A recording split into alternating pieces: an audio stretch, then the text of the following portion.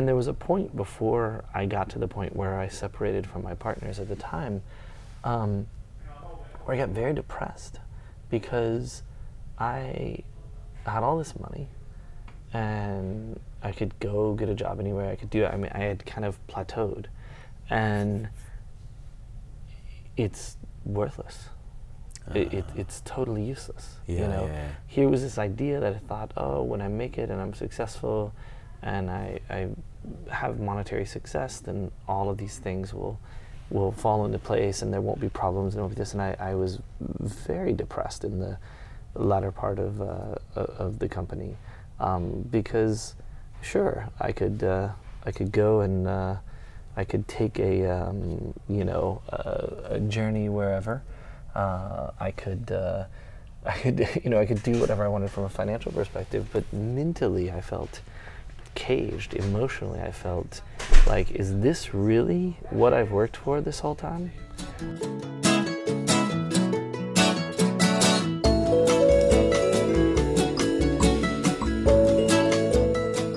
Welcome to 14 Minutes of SaaS, the show where you can listen to the stories and opinions of founders of the world's most remarkable SaaS scale-ups. In part one, we learned about how Worley became a big cheese in the tech world, and in this episode he describes how he launches his first big success, a startup called Chaotic Moon, at South by Southwest. This led to financial independence, but money is not everything, and he found himself depressed and wondering about what's next. He went into a period of depression before finding his mojo again and inventing retirement as a service.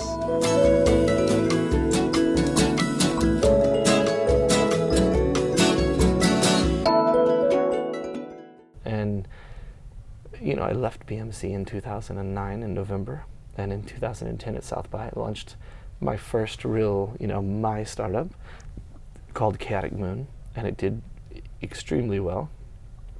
Phenomenally well. We did the daily for Steve Jobs and Rupert Murdoch. We did Starbucks and Whole Foods and American Idol, X Factor, and just hundreds of amazing mobile apps. And it was in that role that really catapulted me to where I am today. Not just because financially it was overwhelmingly successful. Sure. Just beyond anything. Selling to Accenture. It made me more money in distributions than it did in selling to Accenture. Oh. Right? It was a cash cow, as they say. Wow. But that paled in comparison to the experience, the freedom of being able to work with this product, go to some of the creative stuff we did in the labs, like the mind control skateboard and the taser drones and stuff, and then and be selling, and then be kind of trying to figure out the marketing, and then you're doing some speaking, and we're writing, and now we're doing interviews, and then we're hacking this together, and the just this crazy mix of being able to be everywhere in the company, partially because I was going to be the CTO. Then I hired a friend of mine, Steve Smith, to be the CTO.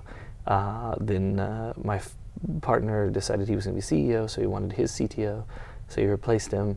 So I couldn't be CTO, and I couldn't go back to being CTO, so I kind of did the innovation thing.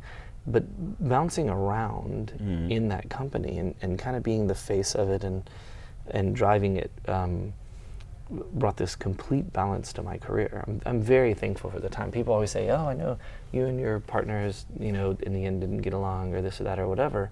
And they always say, would you ever do it again?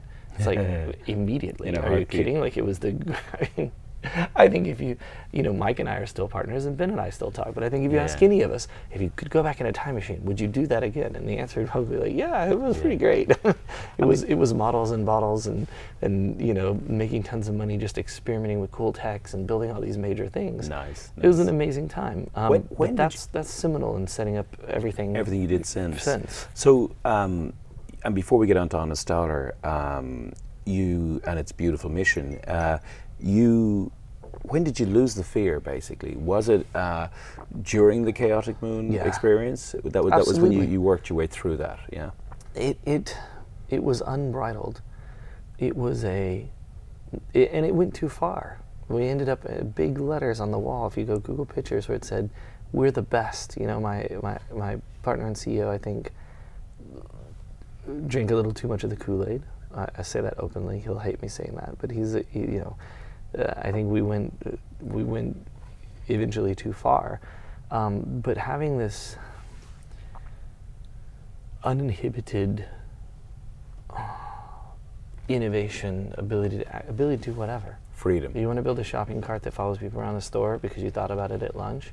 You're stealing a shopping cart from the Whole Foods parking lot that afternoon in a pickup, and you're hacking it together over the weekend. It was just incredible, right? Doing these, it's just phenomenal creativity and innovation, and the entire team there, and the creative team, Ben McCraw and the people that led the creative team, just one of probably the greatest team any of us had ever worked with at that point in time. Wonderful. But yeah, it was liberating, and it was super important that it was that liberating. And we had an amazing sales team, we had I think back about it, and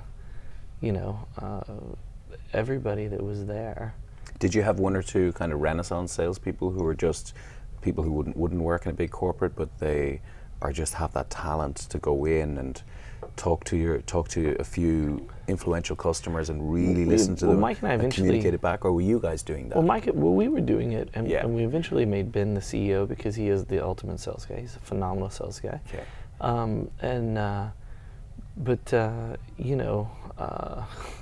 John Fremont, very influential in the sales process, brought that kind of, an actual sale, like that's what he did to the company, and I think it took the revenues even further. I mean, they were already great, he took everything further.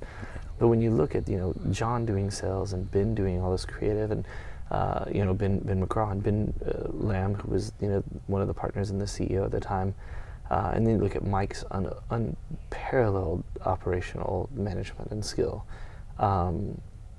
Great. And Adam Lippman, who was a exec at Genentech, who joined and was kind of the CEO of the company. You just started looking. You just had this massive talent. And that begot more talent. Everybody who wanted to do operation stuff wants to work with Adam, and everybody wants to work with Mike, or be on the road with Ben, or be on the road with John, or they want to be working for Ben McCraw because he's the super creative, genius.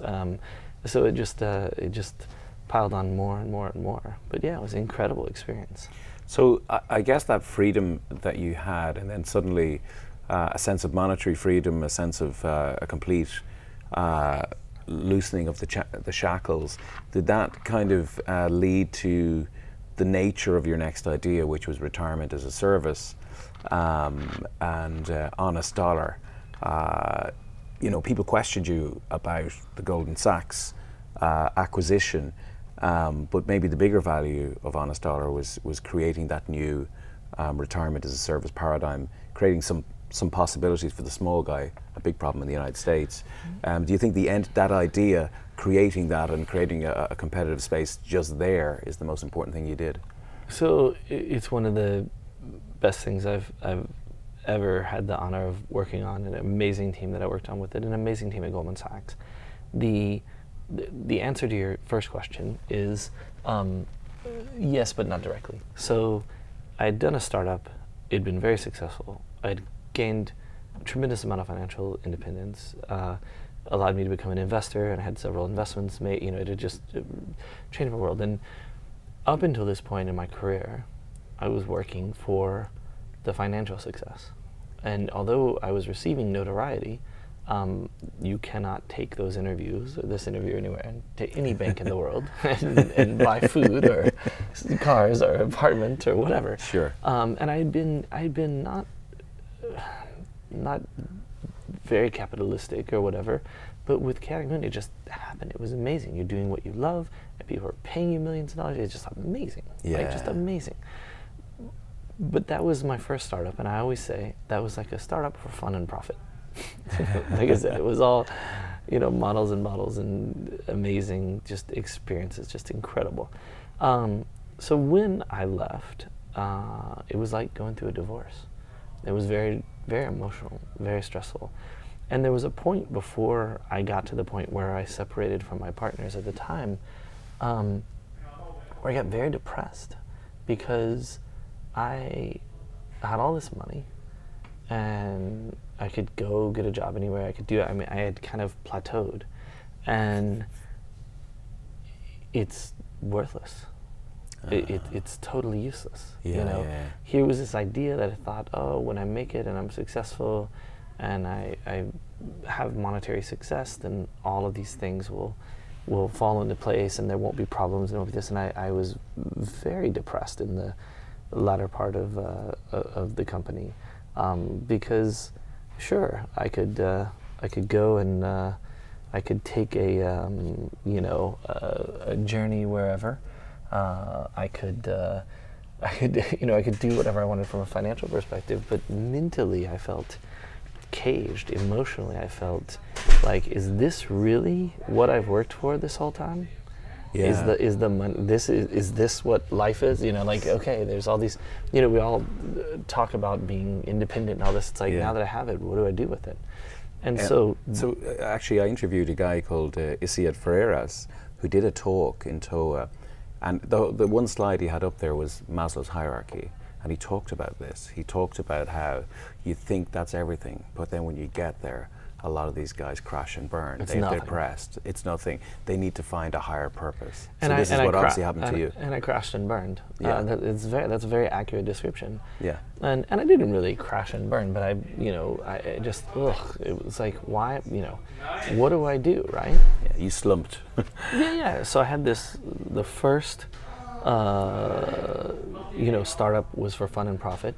I wanted the second startup to do social impact. I had funded some social impact startups. I had been a big supporter of that community. I had done a number of things in that area, and I wanted to do something there. And to be honest, again, a second mistake. So first mistake, I'm going to make it. Everything's going to be okay. That's not necessarily true. Life is much more wonderful and much more complex than that. The second mistake was I started on a style and I thought I would be the hero figure, right? And so I found a problem with a partner, and that problem was in the U.S. there's a savings crisis. If an average American has a $400 expense, they basically are insolvent. And so this is why you have these payday loan places, which just take advantage of people. And I want to right that. I wanted to bring some equality to that picture. And so we came up with a very creative solution in where if you wanted a Vanguard fund, it's $25,000. We could put you in there as a Lyft driver or a 1099 worker, so a contractor, for $1, very cheaply, and fractionalize those. So we built a really slick system. It was very, very, I think, very innovative in the retirement space, very ahead of its time. And of course, Goldman Sachs acquired it. And people always ask the natural question, why would you sell to Goldman Sachs? And I researched it for months before I did the transaction, and I was very, very impressed with the company. I think they have a bad image. Have they been involved in things in 2008 and stuff? Is not the question. It's like, were there people that worked there that were involved? Sure, there were. Is that the whole company? No, it's not. And I really grew to respect them, and I liked them. And selling on the 1-year anniversary of the launch is obviously an amazing hat trick for an entrepreneur. It's amazing. And selling to Goldman Sachs is obviously a big feather. There's a halo as an entrepreneur that you get with that, especially when I was laughed out of a lot of people's offices where they're just like, you don't know finance, you don't know this. Wow. What are you doing? And so, there was a very, very sweet, poetic justice in the going on CNBC the day we signed the transaction. I saw the interview. And talking about it, it was kind of like... They couldn't stop asking about Goldman Sachs. Why Goldman Sachs? And I'm smiling the entire time, you may notice. I'm just like, this is amazing. Yeah.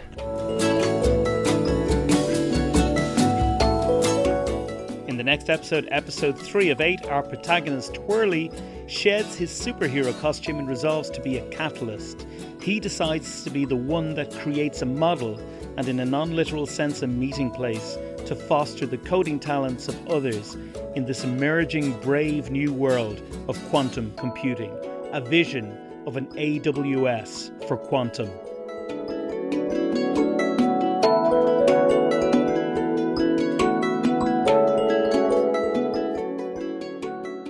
You've been listening to 14 Minutes of SaaS. Thanks to Mike Quill for his creativity and problem-solving skills, and to Ketsu for the music. This episode was brought to you by me, Stephen Cummins. If you enjoyed the podcast, please don't forget to share it with your network, subscribe to the series, and give the show a rating.